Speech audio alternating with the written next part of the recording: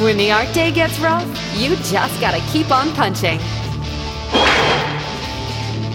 And here's your Thunder Punch Daily with Jersey Drozd. Well, Rob and I always made sure to include a prompt for gratitude, journaling gratitude, high fives, around the time of Thanksgiving in the United States. So, what am I grateful for? On the surface of things, I'm grateful that I'm no longer teaching 5 days a week.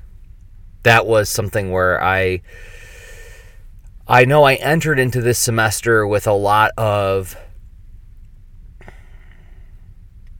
what would I say? I remember thinking I'm very resourced and very optimistic about it, but very quickly it got to be a lot. It was a lot to manage. 5 days a week in classrooms all day, managing lesson plans for 3 different residencies and adapting them as best I could, given that these are all grant-funded gigs where there was a promise of some kind of thing at the end. Something is going to happen at the end of this residency to not necessarily be a measurable thing, but something that signifies that this thing has had some closure to it. And I don't want to go on any further than that. It was a lot.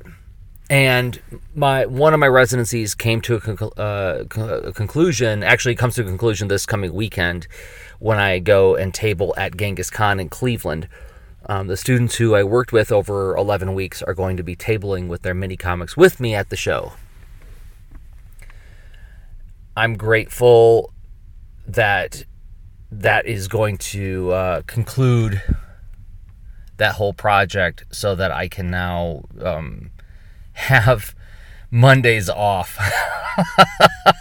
Selfishly speaking, yes, I'm glad to have Mondays off again. The other thing I'm grateful for, and this relates to what I've been doing this last semester, I'm just grateful for the teachers who believe in me and take a chance on me. I mean, getting these grants written and approved is no small task. Every November on the calendar, the Teach Arts Ohio grants open up and teachers contact me and say, do you want to do a residency in our school? Well, I'll look at my calendar, say yes.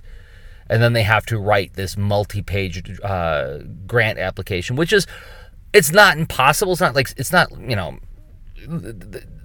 the Ohio Arts Council has worked really hard to make this as accessible as possible. But you still have to do a lot of planning before you even get me in the classroom. And you have to, as a teacher, make a case to your administration, to your fellow other teachers. Some of these residencies, they have me work with their English teachers, their math teachers. So there's a lot of effort that goes into, even beyond the just believing in what I can do in their classroom. A couple of these residencies this year were people who have either worked with me before or have seen me in a professional development session and said, yes, I want that in my classroom. And that's deeply meaningful. So I'm grateful for them, for all the effort they put in, all the faith they put in me, and all of the work they do with me to adapt the plan once we find out how it meets the room. What else am I grateful for? I got a lot to be grateful for, actually. With this new time opening up, I'm going to be working again a little bit more on my book that I want to do. I'm grateful for that time. I'm grateful for the fact that my wife believes in me so much that she's excited for me to have that time. I'm grateful for the people who, Dr. Bear, in the case of the Two-Face statue, started production in early 2021? It's late 2023 now, right? I've been talking about this book for a long time, and there's still people who believe in it.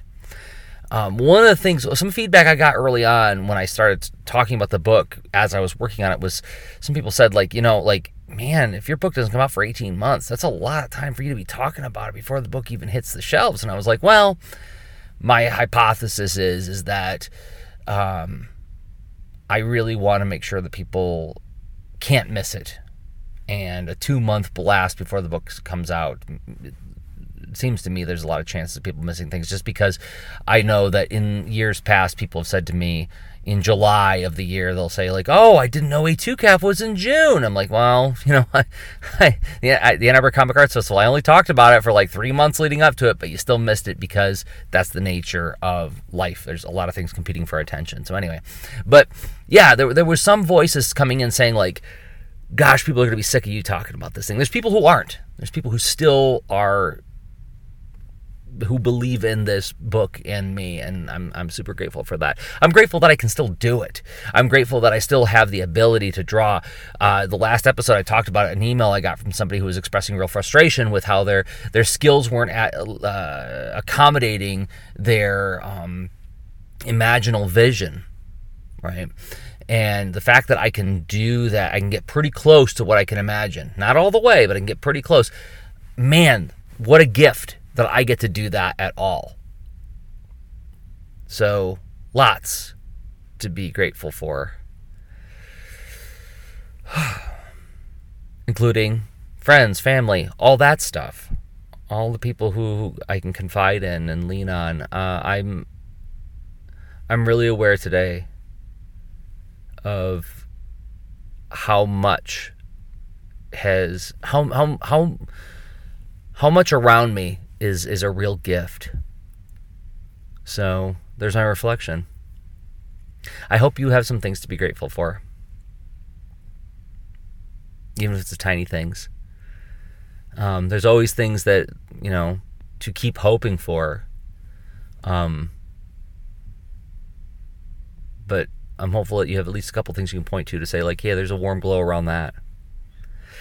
This is part of the Art Sound Off Challenge, artsoundoff.com, and I'll be back tomorrow with another Thunder Punch Daily. And until then, remember, everybody, Orko certainly had an exciting lesson in history today. Of course, chances are most of you won't have the same opportunity to meet any of those famous people who lived long ago, but even so, remember that just like you, they were very real. For the most part, the people we read about in history books led pretty exciting lives. And that's why, to me, history is like, well, it's like a great adventure story. And the best part is that it really happened. Well, see you soon.